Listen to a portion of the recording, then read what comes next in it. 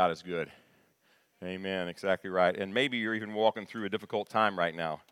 And I want to remind you that even in our difficulties, God is good, because it promises us in Romans 8:28 that He is working all things together for good for those who love Him and are called according to His purpose. Even in the hard times, God is still good, because He's making us more like His Son. Isn't that good news? He's always good, always good. Well, I have no doubt that this week VBS was monumental in many ways. I came on Friday morning for a little bit, the last part of it, to see, and all the kids and the workers working hard. It was exciting to see all that they were doing and listen to the Bible story and going around and seeing all the different stations and the food they got to eat. That was always my favorite part of VBS, was the food. And I didn't know of a summer without VBS. I don't know if you are like that you grew up and you went to VBS every summer, Vacation Bible School. I mean, I didn't know that you could not go have a summer. I didn't know you could have a summer without VBS. That's just how I grew up, when going to VBS all the time. And it's there every day during VBS, all those years, probably like from kindergarten through 6th grade, I heard the gospel every single day at VBS. Now, I grew up in a Christian home, and I heard the gospel every day at my home. I heard it in the weekly meetings of our church during the week. Heard the gospel a ton, but I promise you that those VBS times, the seed of the gospel was planted in me, were monumental in my life. And God used those seeds during those weeks that I went to VBS to open my heart to the gospel the very first time when I was 12 years old, and changed my life. VBS is so important. I'm so thankful that our church sponsors VBS, and we're able to have it again, to have over 100 and some kids be able to be here and hear the gospel on a daily basis. What a blessing to be a part of a church that values that. Guys, VBS isn't dead. The old story still works, doesn't it? And the old way of loving kids on a daily basis and them hearing the gospel and seeing the gospel lived out in front of them, it works because it's God's plan for them to hear the gospel over and over and over again. And maybe you're one of those people that went to VBS growing up. Maybe you didn't know a summer without VBS. Our kids didn't know a week of the summer for a while without VBS. My wife would find all the VBSs in town we were living in, and they'd go to VBS this week, and the VBS this week, and the VBS this week. Boy, they were excited. You have to ask our kids what they thought about that, but they were VBS all the time. But maybe you're like that. You were at VBS a lot. You went to Vacation Bible School growing up, and you heard the gospel. But you're here this morning, and you never responded to what you heard. Maybe that's you. Maybe you're here and you've never been to VBS, and you've heard the gospel and haven't responded. And maybe you're here this morning and you've never heard the gospel. You've never heard the good news that Jesus came to save sinners. That's the greatest news ever told, ever. And maybe you're like, what in the world does gospel even mean? And often we use words that we don't define, and we use words in church and other places that we don't define. We just assume everybody knows it. The word gospel means good news. It's good news. And Paul gives a summary of that gospel in 1 Corinthians 15, verses 3 and 4. He says that Christ died for our sins according to the Scriptures. He was buried, and He was raised on the third day according to the Scripture. That's a summary of the good news. And you may be still thinking, well, why is that good news? What's so good about that Christ died for our sins according to Scriptures, and that He was buried and He was raised on the third day according to Scriptures? Why is that good news? Here's the good news: because the God of all the universe, the great and powerful, almighty, holy, perfect, gracious, loving, just God, created this world, and He created mankind. He created men and women, and He created them to have a relationship with Him, and they had a relationship, a perfect relationship with Him. And they walked together, and they talked together, and had this wonderful relationship. And then mankind decided they had a better idea, and they decided to turn from God's way. They listened to the enemy and turned from God's way and from trusting in God's plan, and they decided to go on their own plan. And that separated them from God. And because, yes, God is loving, He's a loving God, but He's also just, and therefore a just God must punish sin. And right now, the problem was that mankind was separated from God because all of sin and fall short of the glory of God. And the wages of sin is death. What we deserve is we deserve the just death that God gives, the justice that we say, the just wrath of God. God's wrath isn't like our wrath. God's wrath is just. It's right all the time. It's righteous. We deserve to be put to death. We deserve God's judgment in a place called hell. That's what we all deserve, all of us. We've all sinned. Here's the good news. That's where we stand without Christ, separated from God because of our sin. But here's the good news. He did love us so much, and he took care of the issue. The issue was we were sinful and therefore condemned, and he sent his son, Jesus, the perfect God-man, to die in our place, to pay the sin debt that we all deserved, all of us. Everyone in this room, everybody in the history of this world, except for one, Jesus. But he sent Jesus to die in our place, to be our substitute and pay for our debt and bridge that gap. Isn't that good news that he loved us that much? He loved us that much. So what's our response to that? Well, the Bible says it uses two words and they go hand in hand. We need to repent. We need to turn from trusting in ourselves and the deceitfulness of sin, and we need to turn and trust in God's provision for our sin in the person of Jesus Christ. That's how we respond. We turn from trusting, repent, and we put our faith or our trust in what Jesus did on our behalf. I hope you've done that this morning. And my prayer is if you haven't done that this morning, this will be the morning that you do that. This will be the day that you come into right relationship with God through faith in his Son, Jesus Christ. My prayer is you'll respond to the gospel this morning. You've never done that this morning. And some of you are in here thinking, aren't we supposed to do this at the end of the message? Who says? Why don't we go to youth camp and wait to share the gospel to the last day? Why do we do that? I mean, today is the day of salvation, isn't it? There shouldn't be an urgency to hear the gospel and receive the gospel and make sure that everybody has heard the gospel so they can receive the gospel. That's why Jay's in Brazil right now. He's training people in Brazil to go places he's not allowed to go, or any other American, to go in places where they've never heard the gospel so they too can have the opportunity to hear the gospel. We can never take this for granted, can we? Am I a little passionate about this? You bet. Because it changed my life, and God sent his Son into the world to save sinners, which includes me, includes you, includes everybody who's ever walked the face of this earth. Would you pray with me? Lord, we thank you for VBS. We thank you for the workers.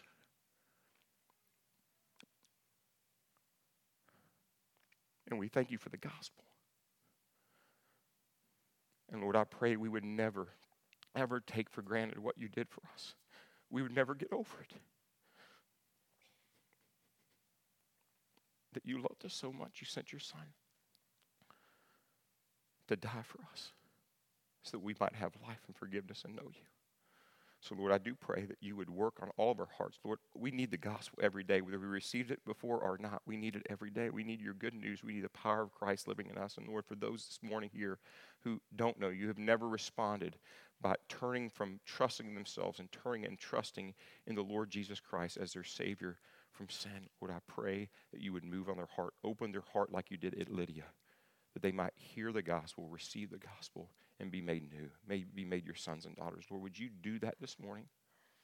And Lord, now as we turn our attention to our time in your word this morning, Lord, I pray you would also open our hearts and our minds and do what only you can do. That is to teach us your word so that we might live your word and bring you glory.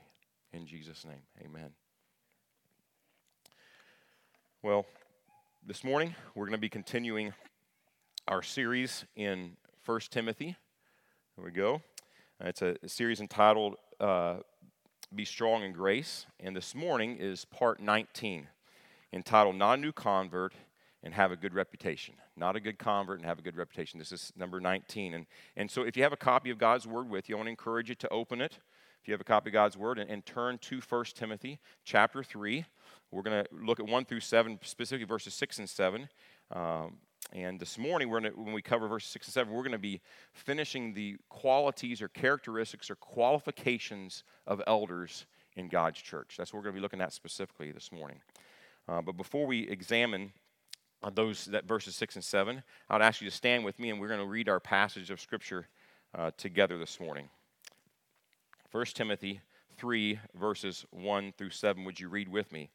It is a trustworthy statement. If any man aspires to the office of overseer, it is a fine work he desires to do.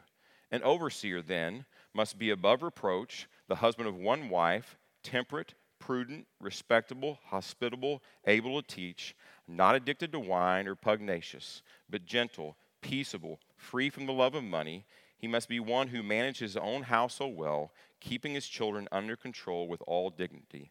But if a man does not know how to manage his own household, how will he take care of the church of God? And not a new convert, so he will not become conceited and fall into the condemnation incurred by the devil. And he must have a good reputation with those outside the church, so he will not fall under reproach and the snare of the devil. You may be seated.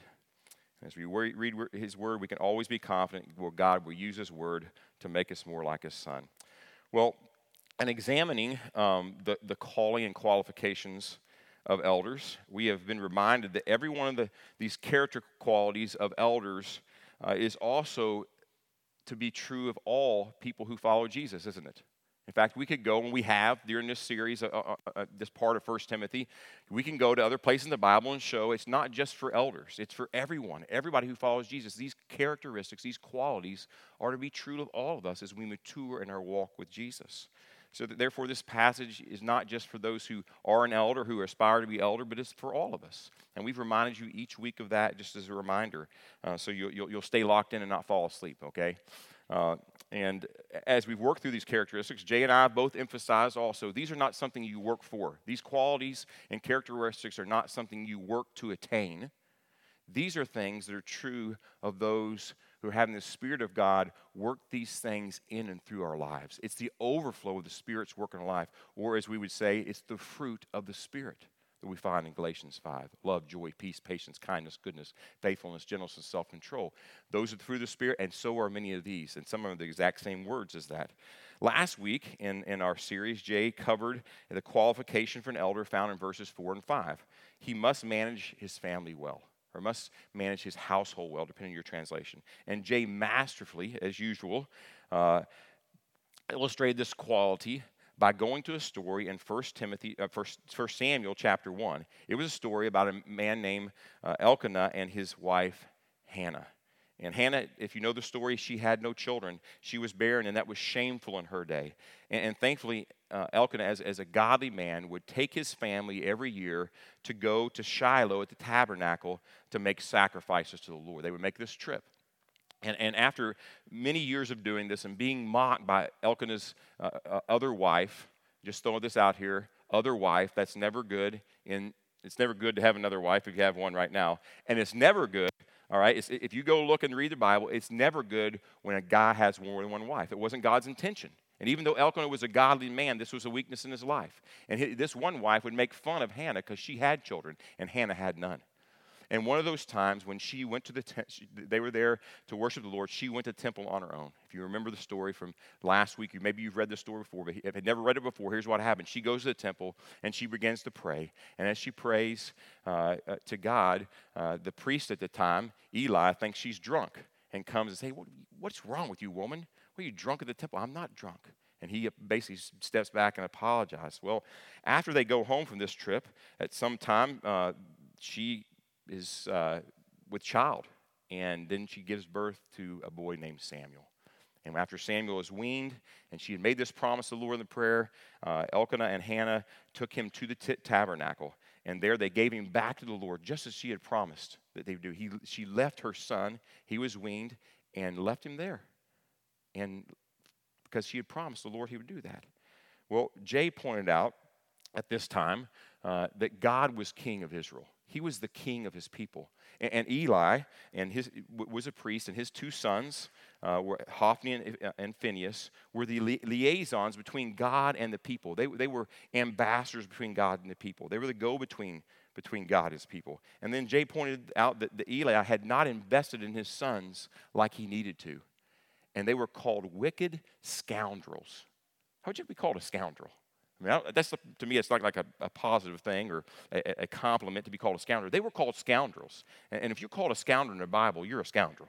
Whatever that means, it's not good. That's what they were, and they showed themselves to be scoundrels. And instead of drawing people to God, they were pushing people away from God. And yet their job was to draw people to God. So God replaced them with other priests. It's a pretty cool story. You ought to go read it there in 1 Samuel. Not right now, though. Wait till you get home, all right? But it's a really neat story. God also knew that Eli was unreliable when it came to rearing his children, to raising his children in a way that honor God. So he didn't give Eli more children to raise. Instead, he gave Elkanah and Hannah a child to raise because he knew he could trust them to raise Samuel in a godly way. And God then used Samuel, think about this, to anoint David as king of Israel. And from David's line came Jesus, the Savior of the world. And listen to this, it all started with a godly home. It all started with a godly home. God used a godly home to bring about the Savior of the world. Are we surprised at that? And God is still using godly homes to bring about his plan. Thankfully, he's using godly homes. And Jay then reminded us that what an ambassador was. An ambassador speaks for, works for, and represents the king.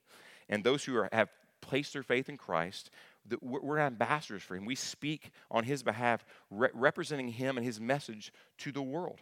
And as ambassadors, Jay reminded that we're not free to make up our own message. We're not given that. We're not given the opportunity, hey, we get our own deal. No, we bring God's message. We don't speak out of turn. We speak what God has called us. And the elders and Jay are called here at our church to be ambassadors and speak on God's behalf from his word to his people. And Jay then pointed out in verses 4 and 5 in our passage in 1 Timothy that the word manage was used twice. This is a great observation. Those who manage or serve as managers are much like ambassadors. They don't own the company or organization. In fact, they're empowered to speak for and work for the company or organization. That's what a manager does. That's what an ambassador does. And in verses 4 and 5, the dad of the family is equated with being a manager or an ambassador of the home and family. Dads are not the kings of our homes. We're not the rulers of our homes. We're not the owners of our home. We're managers. We're ambassadors. We're stewards of our home and families. However, we do speak on behalf of the king. And Paul wants elders to realize that they're not the owner of their biological family, and they're also not the owner of their spiritual family. Who's the Lord of this church, the king of this church? Jesus. Jesus is the Lord of this church. He's the chief shepherd of this church. Jay pointed out also that Elkanah and Hannah, they understood this, and therefore they invested into Samuel and preparing him to be what God had called him to be. Jay then encouraged all of us to discern the difference between these two things. You remember this? Hard and harmful. Things that are hard and things that are harmful to our kids. We got to teach them the difference. When we avoid, have them avoid the hard things, we save them from the hard things when they're young, all right? That's not good. But when we save them from the harmful things, that's a good thing. If something's harmful, it's really going to really hurt our kid, or our child, we need to save them. But when it's just hard, we shouldn't save them. We should let them walk through the hardness because God's going to use it in their life. I think about just recently, back in May, my board, I didn't get a chance to introduce myself. If you don't know me, I'm Brian McKenzie. My name is Brian McKenzie and serve one of the elders here, but also work for a ministry called the Fellowship of Christian Athletes, and I serve as director of football in the Midwest region.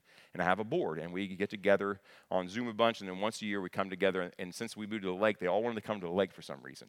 They're like from all over the place. They want to come to the lake. And so they come to the lake, and we were at a board meeting, and our board president said this. I'll never forget this, and it impacted every one of us in the room. It goes right along with. He said, some people or some parents prepare the path for their children, and other parents prepare their children for the path. Say it again. Some people prepare the path for their children, and some parents prepare their children for the path. My prayer is we would be people and parents who prepare our children for the path, because then we're preparing them for the difficulty that lies ahead, and difficulty will lie ahead. In fact, if they're a follower of Jesus, we're promised that those who choose to live godly lives, we'll see this in 2 Timothy, will be persecuted. There are difficulties in this life, not just being persecution, just living in this life. And we want to help prepare our children for that so God can use our children in a way that will honor him and use them as part of his grand redemption plan to rescue people from every tribe, tongue, people, and nation. Don't we want to be part of that? And that's what God calls us to do as parents. Elders and people who aren't elders, we're all called to invest in our children, to prepare them for the path. Well, with that review, we're going to move on now into our next few verses here in 1 Timothy, and that's found in verses 6 and 7. And once again, we're going to examine these two qualifications by first defining them. Okay, what do they mean?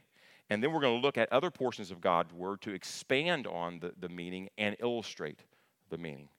The first qualification we will examine this morning is found in verse 6. If you can see that with me, verse 6.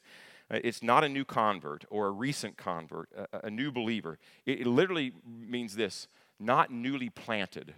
That's the literal translation, is not newly planted. It obviously alludes to a tree that has small roots and it's fragile. That's a newly planted tree. It's not been matured by the wind and the rain. If you planted a new plant this summer in the last 6 weeks and didn't water it, how's that new plant doing? We got like the first rain today we've had in I don't know how long. Somebody probably tell me a long time, longer than I can remember. But if you didn't take care of that plant, the roots didn't get very deep and it probably died. 4 years ago, a friend of mine named Scott Hansen lives out in California. My wife actually sent this is for my 50th anniversary. 50th birthday. Just told how old I am. A few years ago. Just like yesterday, probably. I turned 50, and my wife sent me to spend time with my good friend Scott Hansen in California, and we got a chance one day to hike in the sequoia, the giant forest. Look at those trees. That's my friend and I at the bottom of that tree, and that wasn't even the biggest one. And that's a big tree. And at the other side there, you can see me. That's a fallen tree, and you can see me standing. Isn't that amazing? I mean, it's huge. I had a picture of, we couldn't get close enough to there's too many people waiting in line to General Sherman, which is the largest tree in the world as far as mass goes. I mean, this thing is amazing.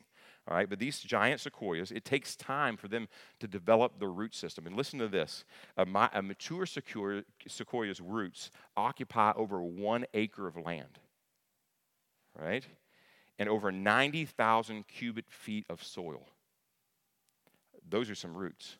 But it takes time for those roots to develop so it can be strong and grow up like that. It doesn't happen like this. You don't plant the sequoia little seed there and it grows in like this. It takes time. Another good friend of mine, Sean Hill, who goes to church here, was reminding me just the other day as we were traveling together that to produce good grapes, a grapevine, it takes 3 years to produce good grapes. 3 years. It's not just you plant it and boom, you start producing grapes. It takes 3 years. It goes through pruning. It goes through proper nutrition. It goes through the weather. All those things to help prepare those grapes for us. But it takes 3 years. It doesn't happen overnight. It takes time to develop the strength and the root system that's going to produce something good, that's going to last. And an elder, the point here is that Paul's trying to make to Timothy, an elder needs to be a man who's had time to mature through good and hard times. They're not ready like this. That's just not a new convert, not newly planted. If you take someone who's just newly come to faith in Jesus Christ and you put them in a leadership position, that's not a good thing, he's saying. Don't do that. All right? And now look at these next two words. You guys are going to, when I do this, you're always worried, I know this. When I do this, so that. You think we're here for a long Sunday morning, right? So that. All right? So this is just pointing to the reason an elder should not be a new convert or a new believer. All right, and what is that reason? Well, thankfully, Paul knew that I would be reading this, so he made it real simple. All right, it tells us next. He says, he will not become conceited. Another translation says puffed up. He won't become puffed up. And what it means puffed up, just think about this. You see him walking around like that? I used to do that when I was about 16, 17, 18, 16 through 30 maybe. And then I just finally gave up and just let it all drop, right? That's being puffed up. That's pride. It's this idea of being conceited. If you place a new convert in a place of leadership, they are susceptible to pride. Pride can easily creep in. They may have some early success and receive a lot of praise for that success as they lead God's people. Man, you're awesome. Way to go. I mean, God really used you today, brother. And you just keep going, man. They're just going, whew. They're just filling it all in. A new believer is going to do that. It's hard for people who've been walking with the Lord for a long time not to do that when they're getting all this praise. But a new believer in particular, it could lead them to think that the success had to do with their gifting, their talents, their energy, their enthusiasm, instead of humbly understanding it's all done by God's grace. That God really doesn't even need them. They need to get to the point in their walk with Jesus where they figure out that God really doesn't even need them. And then they're ready to be used. But a new convert's not ready for that. It takes time for them to mature. And if we put them in that position, there's a good chance we're putting them in a place where we're going to help them be conceited or have pride. Now, notice the warning Paul gives in the last phrase of verse 6. All right? So they will not fall into the condemnation incurred by the devil. Or another translation says, fall under the same judgment as the devil. So to what is this referring? The same judgment as the devil, the same into condemnation incurred by the devil. Well, there's many Old Testament passages actually that Paul could have been thinking of, and he probably could be thinking all of them together. So I'm just going to show you one, all right? And that is found in Ezekiel 28, 12 through 17. Listen to this and tell me if this might not describe somebody in our passage. You were the signet of perfection, full of wisdom and perfect in beauty. You were in Eden, the garden of God. Every precious stone was your covering: sardius, topaz, and diamond, beryl, oxen, jasper, sapphire, emerald, carbuncle, and crafted in gold were your settings and your engravings. On the day that you were created, they were prepared. You were an anointed guardian cherubim. I placed you. You were on the holy mountain of God. In the midst of the stones of fire, you walked. You were blameless in your ways from the day you were created till unrighteousness was found in you. In the abundance of your trade, you were filled with violence in your midst, and you sinned. So I cast you as a profane thing from the mountain of God, and I destroyed you, a guardian cherub, from the midst of the stones of fire. Your heart was proud because of your beauty. You corrupted your wisdom for the sake of your splendor. I cast you to the ground. I exposed you before kings to feast their eyes. So we see here in this prophecy that first of all, it's an interesting passage of Scripture. It has kind of dual meaning. It's like talking about the king of Tyre, but as you read through some of these, there's no way it could be talking about a human. No way. If you go down, which one of these don't talk about a human? And a lot of this in this part of the passage does not talk about a human clearly. He's talking about someone else. He's talking about a cherubim, someone who was an angel that served God, that was cast down. And we know that Jesus tells us that Satan was cast down. And this is talking about Satan. And the condemnation or judgment incurred by the devil was demotion. Listen, demotion, here's a picture I want us to see. A demotion from a high position to a low position. That's what Paul's wanting us to think about. Being demoted from a high position because of pride to a low position. And Paul says the same can be true of a new convert. If you place them in a position like an elder, quickly they can become prideful and conceited, and all of a sudden they're going to incur that same judgment, that same condemnation, go from a high position to a low position. They're going to be humbled, and it's not going to be pretty. So that's why we don't want to do that to a new believer. We're warned of the dangers and consequences of a simple pride throughout the Bible. If you look with me here in Proverbs 16:18, pride goes before destruction, and a haughty spirit before a fall. The cure for sinful pride is obviously humility. As Jesus made clear in Matthew 23:11 and 12, look what he says. The greatest among you shall be your servant. Whoever exalts himself will be humbled, and whoever humbles himself will be exalted. And the best way that I've found to practice humility is serving others. When you're in a place of service and putting others before yourself, God uses that to bring about humility in our hearts. We come under people for the betterment of them. And Jesus did this in Mark 10:45. This is why he came. The Son of Man, listen, the Son of Man did not come to be served, but to serve and give his life a ransom for many. The King of all the universe came in human form, not to rule over us, but to serve us, to humbly serve us. And if Jesus can humbly serve, can't we? He wasn't full of pride, and of all people that could have been full of pride, Jesus could have been, because he had a right. He was all-powerful, but he didn't. He came to serve. And this kind of servant's heart takes time to develop in every one of us. It takes time to develop humility. And in fact, it takes all of our life to develop humility, if we're all honest. I used to think I was humble, then I got married. Then I thought I was humble, and we had children. And it kept reminding me I wasn't near as humble as I thought. I was a little bit more about me. And God had to use all kinds of things, difficulty, to bring more humility, not all humility, but more humility in my life. And this is why it's so important that we don't place a new convert in the position of elder. So my hope is that the Lord would protect us, protect all of us from sinful pride that will end in being humbled, and may protect our church from placing someone who is a new convert, who's not ready to be an elder in that position, not only for their sake, but for all of our sakes. Well, let's now turn our attention to the last qualification of an elder found in verse 7. This is the last of the passage. And in 1 Timothy 3, look with me at the words. All right. And he must have a good reputation with those outside the church. The word reputation means well thought of or respected. All right. Yes, it's important that he has a good reputation in the church. And that's a given. Obviously, he wouldn't pass mustard in the church if this man being lifted up, possibly an elder, if he didn't have a good reputation, he's probably not going to become an elder, right? But he also needs to have a good reputation outside of the church. Those who don't know Jesus as their Savior and Lord. Now notice the word, and this is, and again, you're going to be going, oh boy, we're going in one word this time. Must. Must. All right? So the word must. This little word is significant. I'm telling you, it's very significant understanding not only this verse, but the whole passage. The whole passage. This word, must. All right?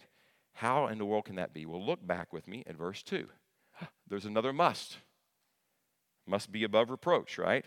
These two words serve, and this is not by accident, they serve as a bookend to the passage. It begins must and ends with must. And Paul is trying to point something out to us. Look with me at those words there in verse 2. Must be above reproach, all right, or some translations say blameless. It's the overarching quality of an elder. We talked about this. Oops. And an elder must not break the technology, or he will be disqualified. But he must be, it's the overarching quality. It means, remember this, free from accusation. It's like Teflon.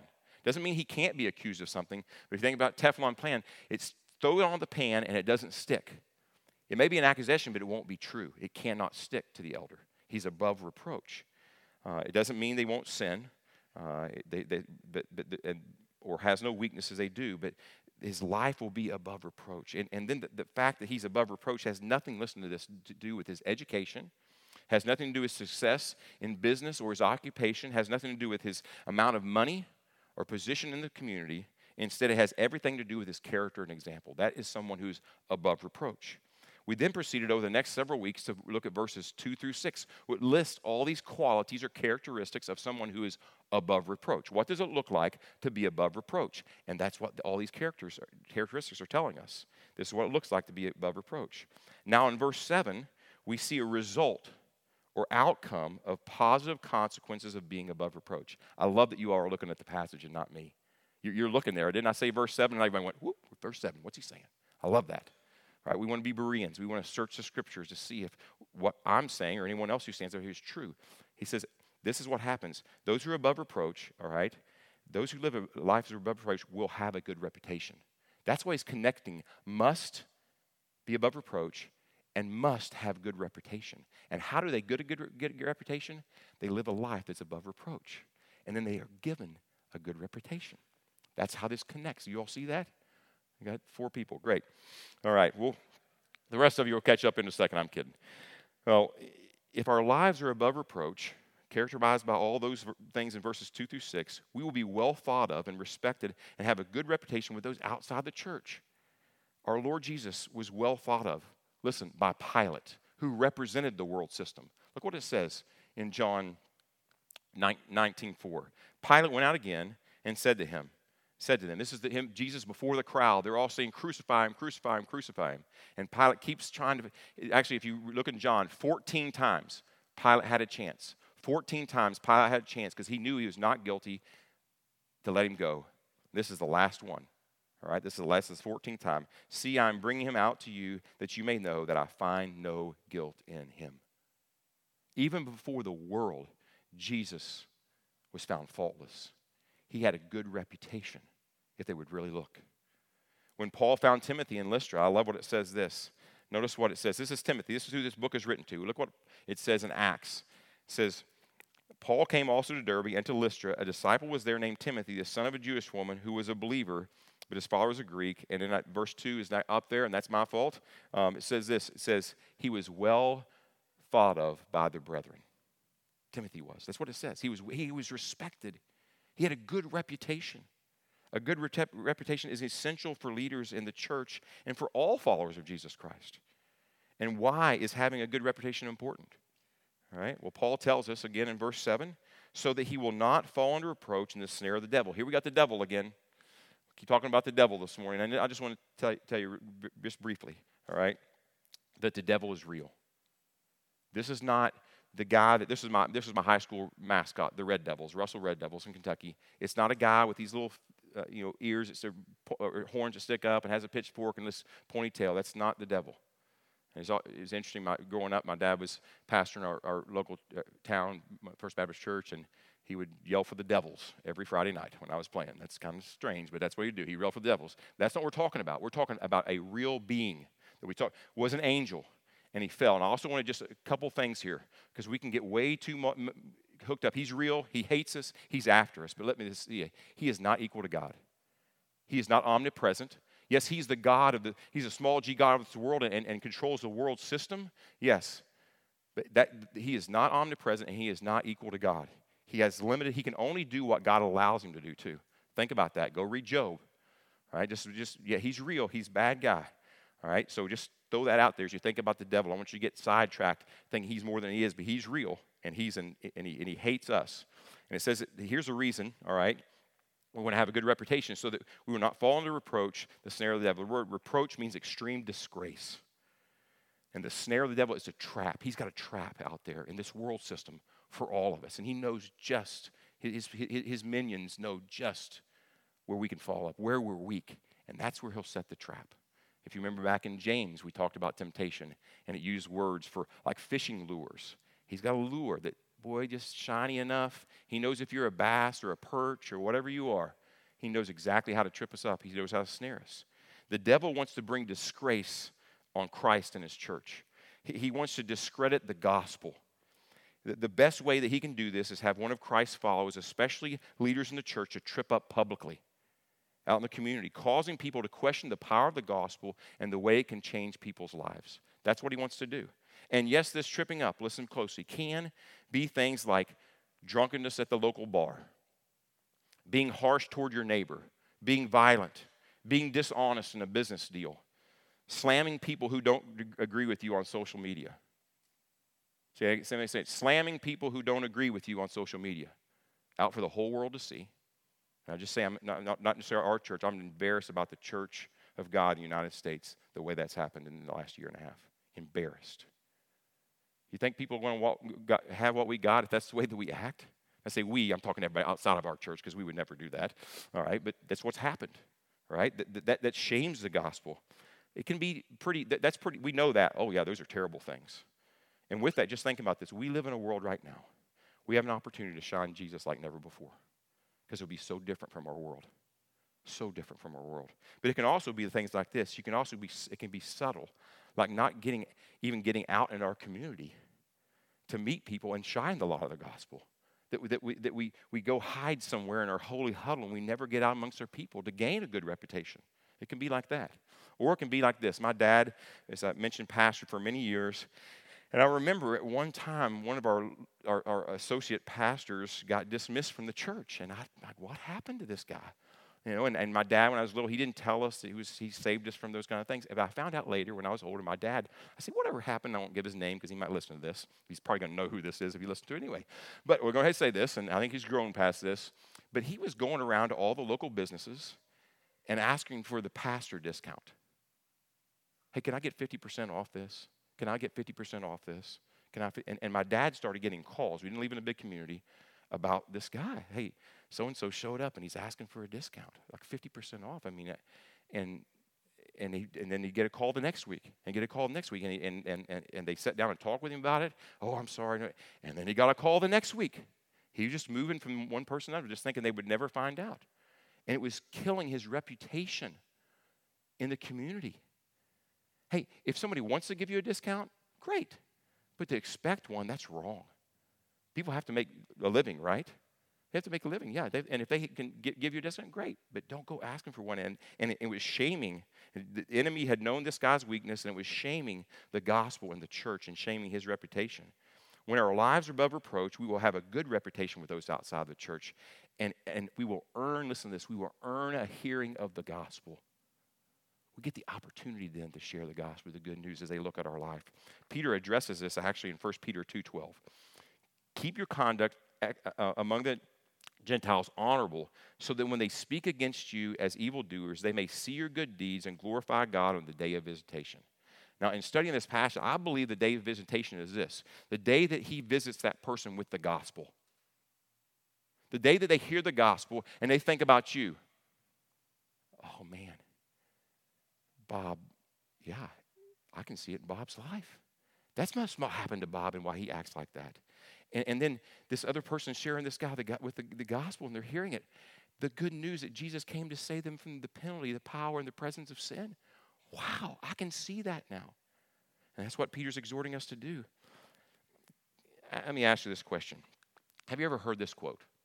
Preach the gospel often, and when necessary, use words. Have you ever heard that quote? Have you ever heard that quote? It's attributed to a couple of different people. I'm not sure exactly who it came from, but I think it's used out of context. This is how I think often it's used. Preach the gospel often, and when necessary, use words. It's an excuse not to use words. Never mention the name of Jesus. I'm just going to live my life. I'm going to be a good guy. I'm going to be nice to people. I'm going to be good to my neighbor. I'm going to help the poor and all those kind of things. Hey, people who don't know Jesus can do that. Listen to this. The gospel is it's a message they have to hear or have to read it. That's why we go to the ends of the earth. We have to tell the gospel. What living a good life does and having a good reputation gives us a chance to actually share that message verbally.